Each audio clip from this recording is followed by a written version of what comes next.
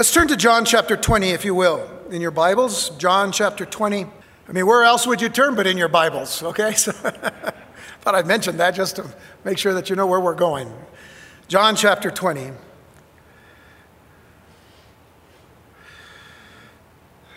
We talked about the eventful nature of this resurrection weekend that took place there in Jerusalem, following that Passover weekend that seemed to have been a very stressful time for the disciples of Jesus. And without really wondering what was going on, they ran in fear. But there were those brave women that went to the tomb of Jesus to anoint his body, hoping that there would be somebody to remove the stone so that they could go in and do that. Mary Magdalene arrives at the tomb and discovers that the stone has been moved, but the body's not there. And she doesn't see anything but the fact that Jesus isn't there. And she runs and speaks to Peter and to John and tells them, and they run to the tomb. And with what light that they saw within that tomb, they were able to see that the grave clothes were empty, but they were there and they were orderly and neatly laid on the tomb.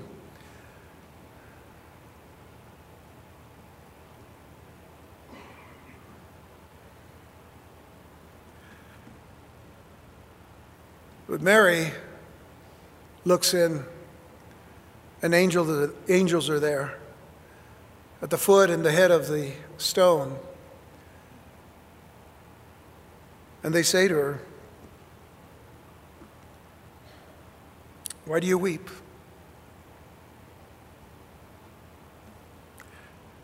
She says, "Because they've taken away my Lord." They say, "Well, he's not here. He's risen. He's risen." So Mary and the other ladies, the other women, according to all the Gospels, go and tell the disciples. They don't believe them. It's just hard, except John. John believed when he saw, but they didn't believe. That same day, that Sunday, that same day, toward the evening, they had gathered together in that upper room where they had the Passover supper. They locked the doors. I mean, they really just barricaded the doors, as it were.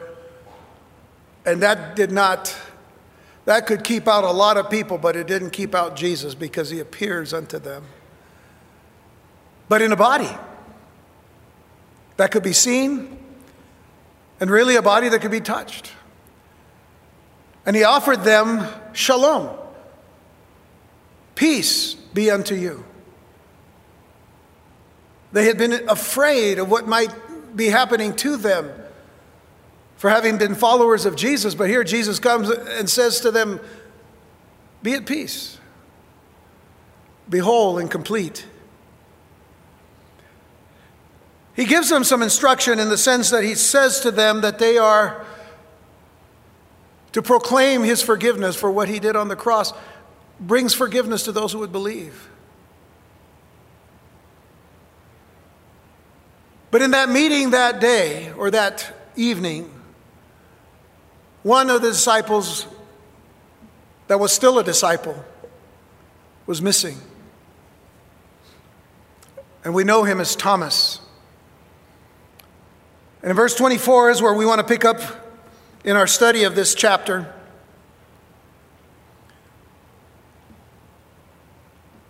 And look for a moment at the life and heart and attitude of Thomas. It says, "But Thomas, one of the 12, called Didymus, was not with them when Jesus came. The other disciples therefore said unto him, We have seen the Lord. But he said unto them, except I shall see in his hands the prints of the nails, and put my finger into the print of the nails, and thrust my hand into his side, I will not believe. And after 8 days again his disciples were within, and Thomas with them. The next Sunday. And then came Jesus, the doors being shut, and stood in the midst and said, peace be unto you. Shalom. Then saith he to Thomas, reach hither thy finger, and behold my hands. And reach hither thy hand, and thrust it into my side, and be not faithless, but believing. And Thomas answered and said unto him, my Lord and my God. And Jesus saith unto him, Thomas, because thou hast seen me, thou hast believed. Blessed are they that have not seen, and yet have believed. And many other signs truly did Jesus in the presence of his disciples, which are not written in this book. But these are written, that ye might believe that Jesus is the Christ, the Son of God, and that believing you might have life through his name. The resurrection of our Lord and Savior Jesus Christ made and continues to make certain demands on those who were and are faced with the proclamation and subsequent eyewitness evidence pertaining to the Lord rising again from the dead. This is what I mean. For example, with the Apostle John, the resurrection of Jesus placed a great demand on his intellect and understanding. For we know from verses 8 and 9 of this chapter that John believed when he saw the empty grave closed, but had yet to know the scriptures concerning the resurrection. And then there was Mary Magdalene. Jesus' resurrection placed a great demand on her heart and even on her emotions, since she considered Jesus still dead when she went to anoint his body. And she considered him dead until she spoke to who she thought was the gardener, and it was Jesus. But what we find now in this portion of chapter 20 is the demand that was placed on the will of the Apostle Thomas by the resurrection of the Messiah. And you see, the significant dilemma for Thomas was his doubt that was certainly reinforced by his stubborn will. But whatever demands were dismissed for John and Mary, because they would certainly be dismissed as well for Thomas. But this was a little bit of a different case here, because we might know him as Doubting Thomas, right? How many of you know him as Doubting Thomas? Okay. But that might just be a mischaracterization. In fact, it could be worse than being just a doubter. Let's discover. Verse 24. But Thomas, one of the 12, called Didymus, was not with them when Jesus came. There's so much in this one little verse about this apostle named Thomas. First of all, his two names, Thomas and Didymus. The name Thomas itself comes actually from an Aramaic word. Didymus is Greek, but both names mean the same thing. They mean twin. Thomas was a twin. He obviously had a twin somewhere. We don't know who the twin was. We're not told in Scripture who his twin was. But we can be sure that down through the ages, he's had many a twin in the church sharing his doubts and unbelief.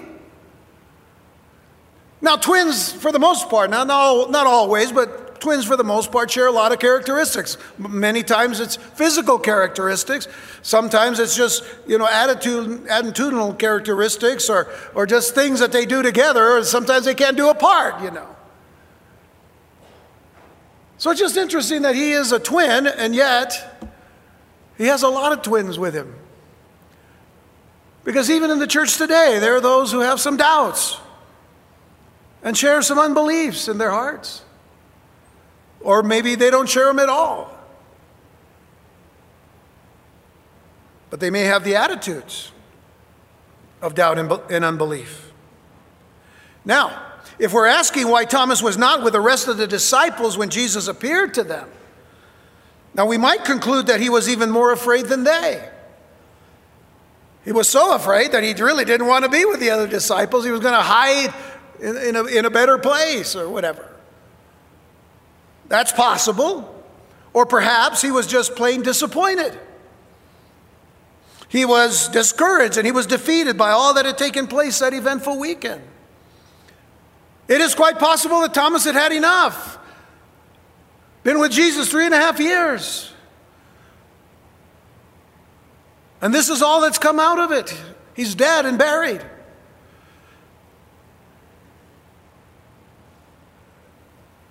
Most of us need to know that being alone only feeds disappointment, doesn't it? Being alone feeds disappointment and discouragement, and sometimes it turns those disappointments and discouragements into self-pity. And that's an even worse thing than discouragement and disappointment. That may have happened to Thomas. And yet, that just seems to counter what we read in John chapter 11, verse 16, a chapter in which Jesus hears about the death of his friend Lazarus, and then Jesus desires to return to the area of Jerusalem. And this stirs in the heart of Thomas to make a statement of great significance. We're told in John chapter 11, verse 14, that Jesus said unto them plainly, Lazarus is dead. And I am glad for your sakes that I was not there, to the intent you may believe. Nevertheless, let us go unto him. An interesting statement that Jesus makes as well. I'm glad for your sakes that I was not there, to the intent you may believe. But that would eventually happen when he does show up, and then he says to people, move the stone, and he cries out, Lazarus, come forth. To the intent that they might believe. But he says, nevertheless, let us go unto him. Thomas, in taking all of this in, says this, Thomas, who is Didymus, the twin, unto his fellow disciples, let us also go that we may die with him. He's not talking about dying with Lazarus, he's talking about dying with Jesus. Why? Because Jesus is going back to Jerusalem where all of his enemies are, and they've gathered ready to do something against him. Thomas has been seeing this. Every time that they pick up stones to stone Jesus, Thomas is there. He's seeing what's happening. If we stay away from Jerusalem, we're safer. You come to Jerusalem, we might as well die with you. Now, some have interpreted this statement as a courageous one, realizing that in returning to Jerusalem, those who had been after Jesus would have a greater opportunity to harm him there, and he, along with the other disciples, would stand with the Lord, no matter what was to take place. However, this statement could also be seen as one of despair and one of hopelessness. And all he was able to see, in other words, was the Jews' hostility and determination to get rid of Jesus. So, let's just go die with him. But then, Thomas's true character could also be heard in his response to Jesus' promise in John 14. There, where the disciples are intimately listening and having fellowship with Jesus, Lazarus has already left the building. Not Elvis, Judas Iscariot, I should say. Not Lazarus or Elvis. Judas Iscariot. He's gone. Judas is gone. And now the 11 are there with Jesus. And he began by saying that great statement, let not your heart be troubled. You believe in God, believe also in me. In my Father's house are many mansions. If it were not so, I would have told you. We begin in verse 3 here. If I go and prepare a place for you, I will come again and receive you unto myself, that where I am, there you may be also. And whither I go, you know, and the way you know. Now, notice that last statement of Jesus. He says, where I go, you know, and the way you know. Now, does Jesus always tell the truth? He does, because he is the truth, right? So he says, where I go, you know. Why does he say they should know? Because he's told them that. He's told them this. I'm going back to the Father. That's where I'm going. And I'm going to go prepare a place for you. And you know where I'm going. And the way you know. They were with him 3.5 years. Shouldn't they know the way? Because he is the way, isn't he? So here's Thomas's statement. Thomas saith unto the Lord, Lord, we know not whither thou goest. He just called Jesus a liar. Lord, we know not whither thou goest. And how can we know the way? I have to take my glasses off to do that, one of those things. Man, what is up with this guy? But of course we know Jesus answered to Thomas. Verse 6. Jesus saith unto him, Thomas, directly. This statement is given to Thomas. I am the way, the truth, and the life. No man cometh unto the Father but by me. Then in verse 7, he speaks to all of his disciples, because Thomas wasn't alone with his attitudes of doubt and unbelief. And he said, if ye had known me. The ye in the King James speaks of you altogether. If not, he would have said, if thou had known me. It would have been singular and direct to Thomas. This is speaking to all the disciples. If ye had known me, ye should have known my Father also. And from henceforth you know him and have seen him. Now, if there's anything of value that we can take from Thomas's response, it would be that he was not a man to pretend he had a faith he didn't have. I want to say that again because I don't want you to miss what I'm saying. If there's anything of value at all that we can take from Thomas's response, it would be that he was not a man to pretend he had a faith that he did not have. How many people today pretend that they have a faith that they really don't have in the Lord Jesus Christ?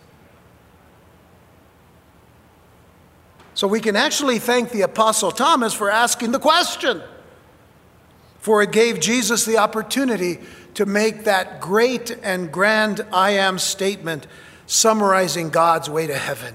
I am the way, the truth, and the life. No man cometh unto the Father but by me. Secondly, by not being there with the disciples, going back to verse 24, he was not with them when Jesus came. By not being there with the disciples, Thomas missed a meeting with Jesus. I don't know about you, but I don't want to miss a meeting with Jesus. Does anybody want to miss a meeting with Jesus? Not at all. Now, some of you are inside saying, well, I hope you're not saying, well, I wouldn't want to miss a meeting with Jesus.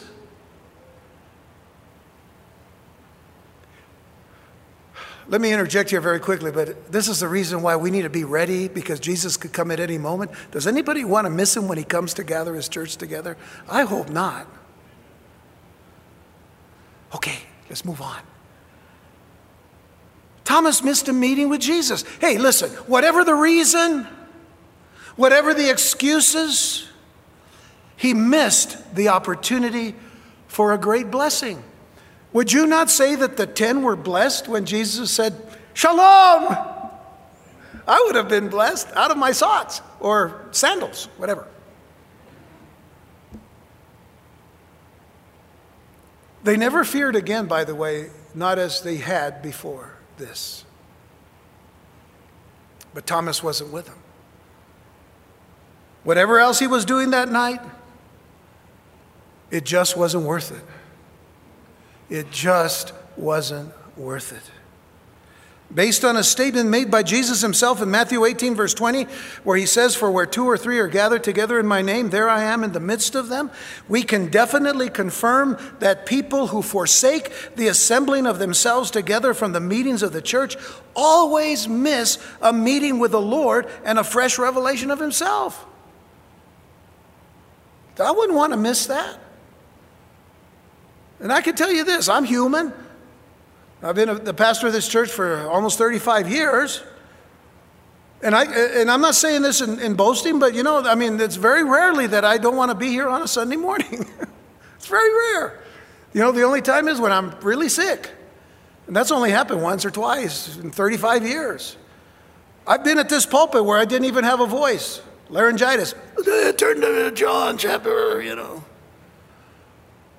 You know why? Because I love being here with you so that we might meet with Jesus afresh. I just love being here. And I love being with you. And I can't wait to see what the Lord has for us. It could be a very simple thing. It doesn't have to be anything great or grand in the sense of, scope. It could be one word that will encourage somebody's heart in this place to go out in faith and trust in the Lord Jesus Christ for the rest of their lives. That's it. But you miss that when you're not here.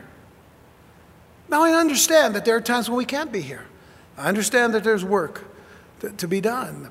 There's a lot of different ways that we're trying to help you with that. We have the website, and you can see it live at home. Some of you do that on Wednesdays because you can't get here because you can't drive at night. That's fine. Praise the Lord. I'm excited about that. That's why we do it. But there's nothing like the fellowship that we can have in this place, in the presence of Almighty God, and in just the study of his word, to receive something that is spiritual and something that is eternal. We miss that. So we just have to be careful with the reasons that we give. We understand if you're in the hospital with one leg up, in a cast, I can't be at church today. We understand that. Why aren't you here? Bring your cast. No, we understand. But only, the Lord knows your heart. I'm going to leave it at that. I just don't want you to miss the blessings that God wants to give you. And if you came today, this morning, and said, well, it's church is church, wow, what an attitude. You need to come and say, I've got something to receive from the Lord today, and I'm here to receive it, whatever it is. So let me add now at this point that the Holy Spirit would draw our attention about those absent from this most significant meeting with Jesus by the phrase, one of the 12. And notice that I said, those absent from this significant meeting. One of the 12 is a statement made about Thomas. But I also want you not to forget that the only other person absent from that meeting in the upper room was one Judas Iscariot. Because he had already left a few days earlier to betray Jesus. But here's the thing. It is interesting to me that the only usage of this phrase, one of the 12, pertains to the son of perdition. I'm going to do this fast, but you're going to see it up here. Matthew 26:14. Then one of the 12, called Judas Iscariot, went unto the chief priest. One of the 12. Look at Mark 14, verse 10. And Judas Iscariot, one of the 12, went unto the chief priests to betray him unto them. Luke 22, verse 3. Then entered Satan into Judas, surnamed Iscariot, being of the number of the 12. One of the 12. And even in the Gospel of John, John chapter 6, verses 70 and 71, when many of the disciples of Jesus left him, it says, Jesus answered them, have not I chosen you 12, and one of you is a devil? He spake of Judas Iscariot, the son of Simon, for he it was that should betray him, being one of the 12. That phrase links Thomas to Judas Iscariot, and that's not a good thing. Because no other disciple is given that designation except Thomas, along with Judas Iscariot. we are beginning to see a clearer picture of the heart of Thomas. I'm not calling him a devil, but we need to get down to the very root of what's going on. John reveals what is manifested in his heart. Look at John 20, verse 25, going back to our text, the next verse. The other disciples therefore said unto him, we have seen the Lord. Now this, of course, was after the meeting on Sunday, the first meeting on Sunday. They found Thomas, they said, listen, we've seen the Lord. And by the way, that statement, we have seen the Lord, or I should say, the other disciples said unto him, that verb said there means they continue to say it to him. They kept saying to him, we've seen the Lord, we've seen the Lord. They didn't stop telling him that. He said, no, yes, no, yes. They kept saying to him, we have seen the Lord. But he said unto them, except I shall see in his hands the print of the nails,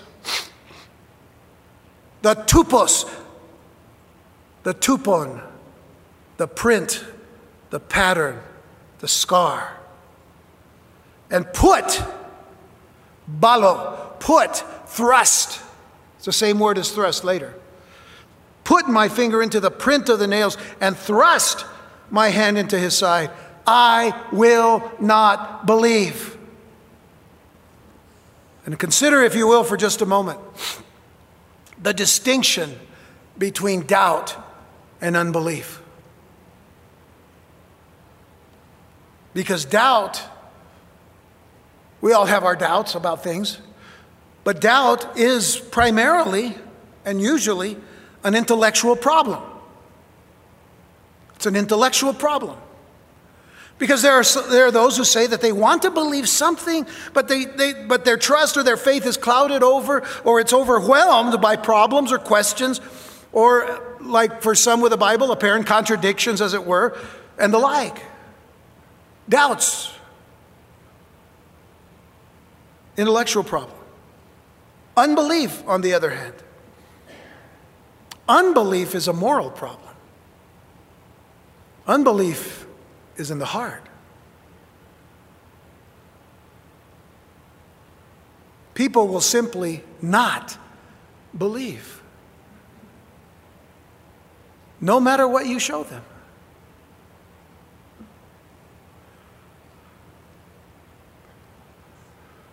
It's like the rich man and Lazarus in Luke 16, you know. You have this scene where Lazarus, the poor one who was eating the crumbs off the table, you know, from below the table with the dogs of the rich man, ends up in the bosom of Abraham, while the rich man is in that area where he can't hardly ever see anything because he's in Hades, you know. So he cries out to Abraham, say, hey, send people to my family. I don't want them to come where I'm at, and whatnot. I'm just making this real quick here. Eventually what he has to tell him, is, look, even if a man is raised from the dead, they're not going to believe. Which is what's going to happen. Someone's going to rise from the dead, and they're not going to believe. And they refuse to believe. They would not believe. People simply not believe. Again, it is a matter of the will. The skeptic or the agnostic says, I can't believe. I don't have enough evidence. I don't see enough this or that in history or whatever. I can't believe. But Thomas doesn't say I can't. He says, I will not believe. And so what was it that Thomas would not? And by the way, notice that I didn't say could not, because you see, could is an issue of ability. Would is an issue of the will. So what was it that Thomas would not believe? He would not believe the reports of the others that Jesus was alive. He would not believe it. And according to the verb, as I said in verse 25, they kept saying to him, Thomas, Thomas, Thomas, Jesus is alive. We have seen him, we have seen him, we have seen him. Over and over again. Add to this the testimony of the women and the Emmaus disciple. They eventually believed that, but before, the disciples didn't believe the women, as we said last time. So some might say that Thomas is to be admired, at least for wanting personal testimony and experience. He wants to see for himself. Okay. But understand that what he was doing was laying down conditions for the Lord to meet. Sadly, too many people in the church today are doing the very same thing. They are laying down conditions for the Lord to meet simply because they will not believe. How often have any of us refused to believe the Lord and have insisted that he prove himself to us? How often? Probably more than we could ourselves number. I do hope it's none of us here. Though we may have doubts from time to time, that's just again, that's the mental, trying to come up to a mental assent of things that really pertain to the heart. Eventually, the heart and the mind have to work together. So, in all of that, isn't this good enough reason then? Isn't this good enough reason for us never to miss a meeting with the Lord's people on the Lord's day? That's a good reason not to miss. Because every time we're together, we are going to be fed the Word of God, that it might dispel doubts and fears and even unbelief. Consider Hebrews 10, verses 22 through 25. Let us draw near with a true heart and full assurance of faith, having our hearts sprinkled from an evil conscience and our bodies washed with pure water. Let us hold fast the profession of our faith without wavering, for he is faithful that promised. And let us consider one another to provoke unto love and to good works. We can only do that when we are together in fellowship one with another and in the love of the Lord Jesus Christ. And then consider what I referenced to earlier, not forsaking the assembling of ourselves together as the manner of some is, but exhorting one another. And so much the more as ye see the day approaching. Time and time again, I'm trying to let you know that the day of Christ is soon. The day of Christ is near. The day of Christ is coming. The day of Christ is around the corner. Because of everything that we see happening in the world today, generally speaking, what we see happening in our country, a little bit more specifically, but more importantly, what's happening in the Middle East and in Israel. All of these things, as we deal with prophetic issues, we are saying all of this to say Jesus is coming soon. Exhort one another, encourage one another, all the more, pray for one another, provoke love and good works with one another. Why? Because Jesus is coming. That's good reason for us to do these things.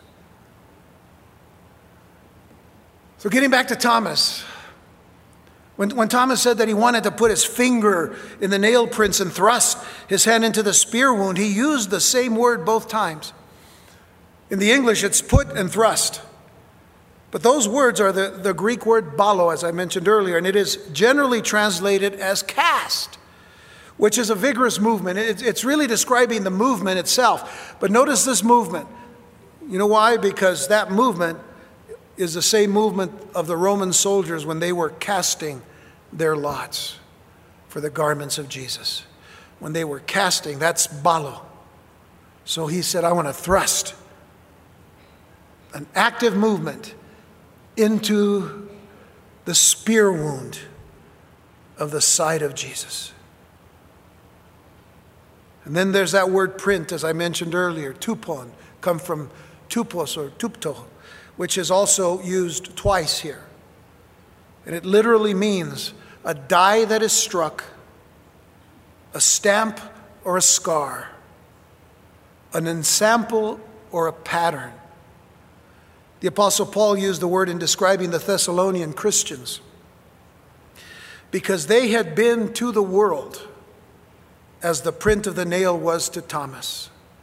They had been to the world as that nail print.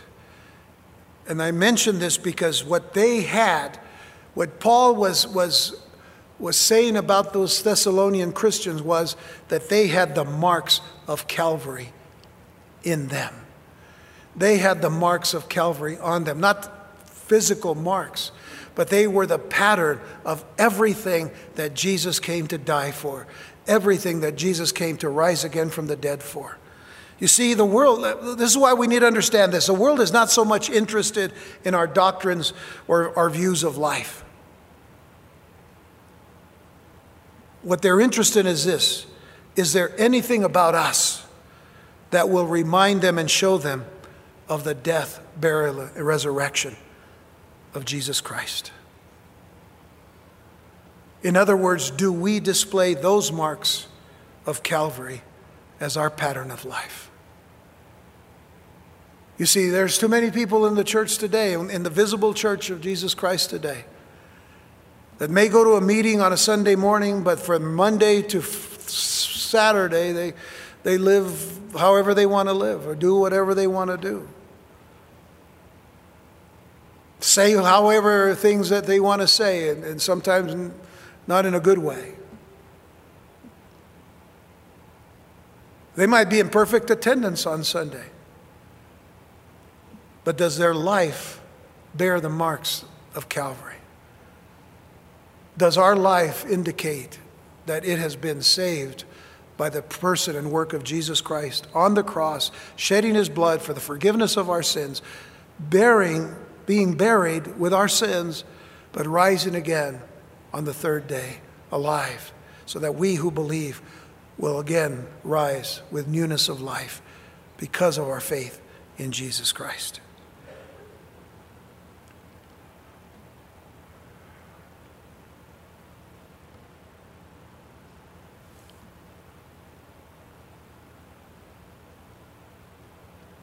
So,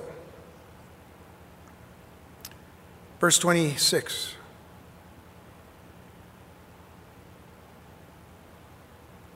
And after 8 days, again, his disciples were within. That would be the next Sunday. And Thomas with them. Now Thomas is there. We don't know what the motivation was, whether he was just thinking, well, let's see what happens.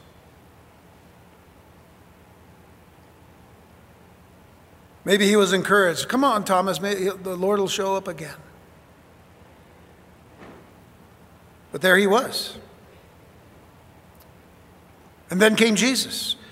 The doors being shut. Shut again, but not for the same reason. Because they're no longer in fear. They've seen the Lord. And Jesus stood in the midst and said, Shalom, peace be unto you. And then saith he to Thomas. Now notice, he turns to Thomas immediately. I think you could hear a pin drop.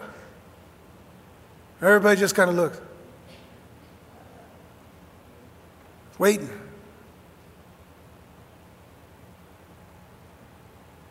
He says to Thomas, reach hither thy finger. What did Thomas say in verse 25? Except I shall see in his hands the print of the nails and put my finger. He says, reach here your finger. And behold my hands. The word behold here, an interesting word in the Greek, because it means know and see and consider and understand and perceive. In other words, Thomas, be sure. Be sure. Reach hither thy finger and be sure. Here's my hand. Be sure. And reach hither thy hand. Oh, the next phrase of Thomas in verse 25 was, I want to have my hand and thrust it into my side. And Jesus said, well, reach hither thy hand and thrust it into my side. He's using the exact same words that Thomas had used. Jesus was listening. He was a secret listener. And then he says, and be not faithless, but believing. And Thomas answered and said unto him, my Lord and my God. And let me just take away the thought that what some people are saying here, because they don't want to push the idea that anywhere in the Gospels that Jesus was declared as deity. No, Jesus was declared as deity many times, and this is one of those times. Because they would say, well, what Thomas was saying was just what anybody would say when they saw something amazing. Oh, my Lord and my God, right? I've heard atheists use that phrase. Oh, my God. Well, you don't believe in God. Oh, yeah, I know, but this was amazing, You know what I mean? I mean, that's what they're using this statement. But it wasn't a statement by Thomas. It was his heart saying, my Lord, you're my God. Okay, we'll come back to that. So the festivities of Passover week and weekend were now well over, and the disciples were more than likely preparing to go back to the Galilee. And 8 days after their initial meeting with Jesus, here they are together again in the upper room. And this time Thomas is there. And again, it was Sunday, and Jesus appears, and he says shalom. And this time the apostles are no longer afraid except for Thomas. And the Lord then turns directly to him, and I'm sure you could hear a pin drop, as I said, and reveal that he had been a silent witness to Thomas' words of unbelief, because he uses the very same words. Okay, I had to say all that just to say, okay, I got ahead of myself. All right, now, here's the thing. It was the statement that Jesus made, and be not faithless, but believing. That was the statement that struck the heart of Thomas. Be not faithless. Now, sounds somewhat innocuous. Be not faithless, but believing. That's not what it means. I mean, well, it is, but it's a stronger meaning. Because what Jesus said to Thomas was, and it really can be stated in these two statements. Don't become faithless. And it also means stop being faithless and start believing. And what we need to understand is that Jesus did not rebuke Thomas's doubt. He rebuked his unbelief. He rebuked Thomas's unbelief. The Lord saw a dangerous process at work in the disciples' heart, and he wanted to stop it immediately. Stop becoming faithless, but become a believer. How serious can this be in the church today? It's tremendously serious. Because there are some people who think that they walk through the doors of a church and into a sanctuary like this and sit down, and just because they're here, that must mean something. That must be something good. Well, I mean, coming into a church and it doesn't make you a Christian any more than going into your garage makes you a car. I know I've used that too many times. I got to come up with a different example. But that's as good as I can come up with. Coming in here does not make you a Christian.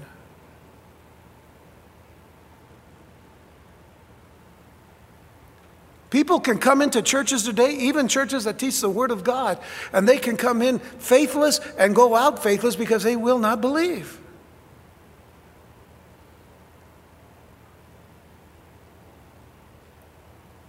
That doesn't mean all of them, because there were those of us who didn't believe and did not want to believe, but somehow the Lord continued to press. And His Spirit continued to move, and His Spirit continued to chase us, it seemed, until we said, okay, I want my eyes open. Let's deal with this now.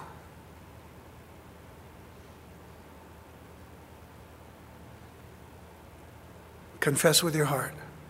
Or I should say, confess with your mouth the Lord Jesus, and believe in your heart that God has raised Him from the dead. You shall be saved. Paul dealt with that same problem in his day and time. Look at Hebrews 3, verses 12 through 15. This is one of the great commentaries concerning Jesus and Thomas here. And it's the whole chapter, and I would encourage you to read the rest of the chapter later. But Hebrews 3 verses 12 through 15 says, take heed, brethren. By the way, when he says brethren, is he speaking to the church? He's speaking to believers. He is speaking to believers. Take heed, brethren, lest there be in any of you an evil heart of unbelief in departing from the living God. But exhort one another daily while it is called today, lest any of you be hardened through the deceitfulness of sin. For we are made partakers of Christ if we hold the beginning of our confidence steadfast unto the end. While it is said, today if you will hear his voice, harden not your hearts as in the provocation. That being the time of the wilderness experience, the 40 years that the children of Israel were in the wilderness. The days of provocation, because they provoked God. I mean, God showed himself strong. He was a pillar of cloud by day and a pillar of fire by night. He showed them great and mighty things. They would complain. They said, you brought us out here to die. We don't have any water. God gave them water from a rock. We don't have any food. God gave them manna from heaven. And he did all of these things. And they continued to murmur and complain. The provocation. Do you know that it was that generation that did not enter into the promised land because of their unbelief? It was the younger generation that would enter into the land. All the rest died in the wilderness. And the only ones of that generation that didn't were Joshua and Caleb. But look at verse 14. For we are made partakers of Christ if we hold the beginning of our confidence steadfast unto the end.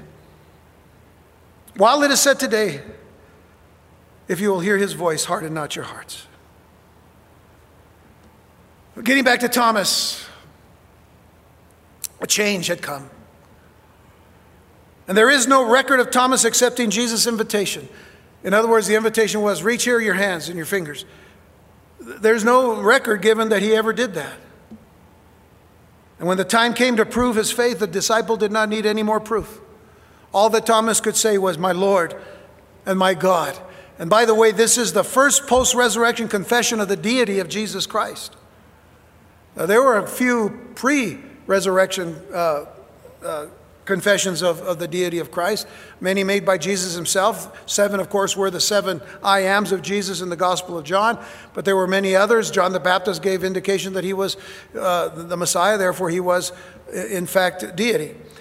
But my Lord, the statement, my Lord and my God, interesting statement, because when Thomas says, my Lord, it in fact puts Jesus on the throne of his heart. It put Jesus on the throne of Thomas's heart. My Lord. But when he said, my God, that was putting Jesus on the throne of all of his creation. That was putting Jesus on the throne of the universe. Because there's only one God. And Jesus was God. Verse 29 gives the indication that Thomas's testimony didn't come from his touching Jesus, but from seeing Jesus. Notice what Jesus said to him in verse 29. He said, Thomas, because thou hast seen me. Notice he doesn't say, because you've touched me and inspected me and, opened the hood and checked underneath the hood and whatnot. No. He says, because you've seen me, thou hast believed. Blessed are they that have not seen and yet have believed. I can say with confidence that none of you with your physical eyes have seen Jesus. Amen? None of you have seen Jesus with your physical eyes. But those of you who are believers, you believe with all your heart that he is who he is. Blessed are they that have not seen and yet believed. You're blessed because you trust in the Lord Jesus Christ. You trust in who he is. You trust in what he's done.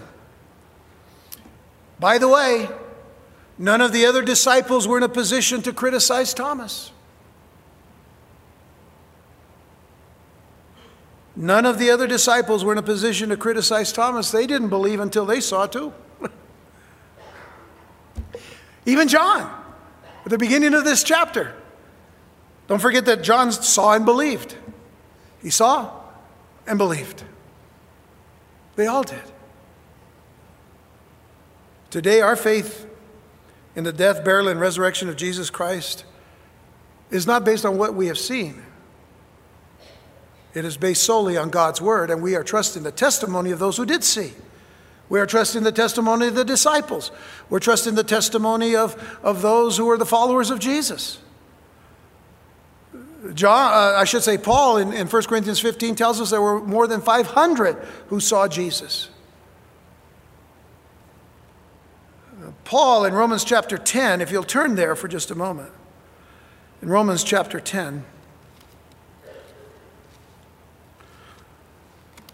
Now, chapters 9 through 11 is Paul's great dissertation on his people Israel and their need for the Lord. And his desire, as it says at the beginning of chapter 10, he says, "Brethren, my heart's desire and prayer to God for Israel is that they might be saved." It is within this particular chapter of the book of Romans that Paul gives us an indication of that kind of belief that we have on the word of God, because he says, "But what saith it? The word is nigh thee," verse 8, "even in thy mouth and in thy heart, that is the word of faith which we preach, that if thou shalt confess with thy mouth the Lord Jesus, and shalt believe in thine heart that God hath raised him from the dead, thou shalt be saved. For with the heart man believeth unto righteousness, and with the mouth confession is made unto salvation." And then he says, "For the scripture saith, whosoever believeth on him shall not be ashamed." But then he goes on, if you'll jump down to verse 14 because of time, it says, "How then shall they call on him in whom they have not believed? And how shall they believe in him whom they have not heard?" Now this progression here is leading up to what we need to see. How then shall they call on him in whom they have not heard or have not believed? Well, they're going to have to believe because first of all, they have to hear. Well, how are they going to believe if they haven't heard? And how shall they hear without a preacher? Well, a preacher is going to need to be sent. And then it says, "And how shall they preach except they be sent? As it is written, how beautiful are the feet of them that preach the gospel of peace and bring glad tidings of good things. But they have not all obeyed the gospel. For Isaiah saith, Lord, who has believed our report?" And here it is, verse 17. "So then faith cometh by hearing, and hearing by the word of God." So that is how we have come to faith in Christ. Faith cometh by hearing. We are hearing the divine testimony given through the apostles and the prophets, the evangelists and the teachers and the pastors and all the way down through the ages, so that we today can say, "I have heard, I believe the message, I accept the truth about Jesus Christ. I accept the truth about the cross. I accept the truth about the blood of Jesus Christ shed for my forgiveness. I accept the truth that Jesus, who was buried, rose again from the dead on the third day. I accept that truth." And as you go back to verses 9 and 10 of that passage, if we confess with our mouth the Lord Jesus and believe in our heart that God has raised him from the dead, you shall be saved. So what about the here and now? Will doubts and fears and unbelief be dismissed and banished? They can be. They can be by the very work of the Holy Spirit and the Word of God together. The power of the Holy Spirit, the Word of God together. And this is the reason why we'll close with verses 30 and 31, where it says, "And many other signs truly did Jesus in the presence of the disciples, which are not written in this book." Everything Jesus did was a sign for people to see who he was. And there were a lot of things that were not written by any of the gospel writers. In 3.5 years, that tells us that Jesus did a whole lot of things. But then notice in verse 31, "But these are written, that ye might believe that Jesus is the Christ." They're written as the Word of God so that we can hear it, and in hearing, faith will come, and in faith, we will accept and believe the truth. "These are written that you might believe that Jesus is the Messiah, the Son of God, and that believing you might have life through his name." So the point is that Jesus' life, his character, his behavior, his preaching, his teaching, his miracles, and his power proves that he is the Messiah, the Son of God. No man could do the things that Jesus did unless he were the Son of God. Who he was and what he did proved it. But note that Jesus did not do the signs in secret. that is, out in the desert or off in a corner of the world. He did them out in the open. He did them publicly. And John said he did the signs in the presence of his disciples. They witnessed the signs, for Jesus saw to it that there was adequate testimony and witness. Today we have the word of his testimony. So let's give witness to these changed lives through the preaching and the teaching and the proclaiming of the truth of the gospel of Jesus Christ. That's what we are to do. There's a segment today in the church called the New Apostolic Reformation. They say that there are new apostles. They actually declare themselves to be apostles. I don't know who gave them that authority. Jesus gave the authority for the 12 that we remember. And then later on, of course, there was Matthias and then Paul. But outside of that, Paul was the last true apostle. So wherever this apostolic stuff is coming from today is a deception. It is. Because their signs are their signs are going to make us believe that, in the gospel? No. The word of God has already been made clear. We are to believe by the testimony of the word of God and the scriptures. So that's why we need to know them, so that we can tell others about them, that we can tell others about Jesus. Somebody told you, amen? Somebody brought the gospel to you. That's why you're here. And if you haven't received the Lord Jesus Christ, you need to receive him today. That's not a hard thing to do. The Lord brought you here for a reason. So seek him while he may be found. Call upon him while he's near. By the way, I want to close with John 3:36. We're going to close with this because of time. Notice that it says, he that believeth on the Son has everlasting life. I'd like to stop there, but I don't want to, because I think it's important for you to see the rest. He that believeth on the Son has everlasting life, and he that believeth not the Son shall not see life. But the wrath of God abideth on him. I want you to know that it's a serious matter that you believe in the Lord Jesus Christ. That you believe to the point that you will give your life for Jesus. That you surrender all to Jesus. And that you obey him and do those things that honor him until the day of Christ. Because that day is near. Amen?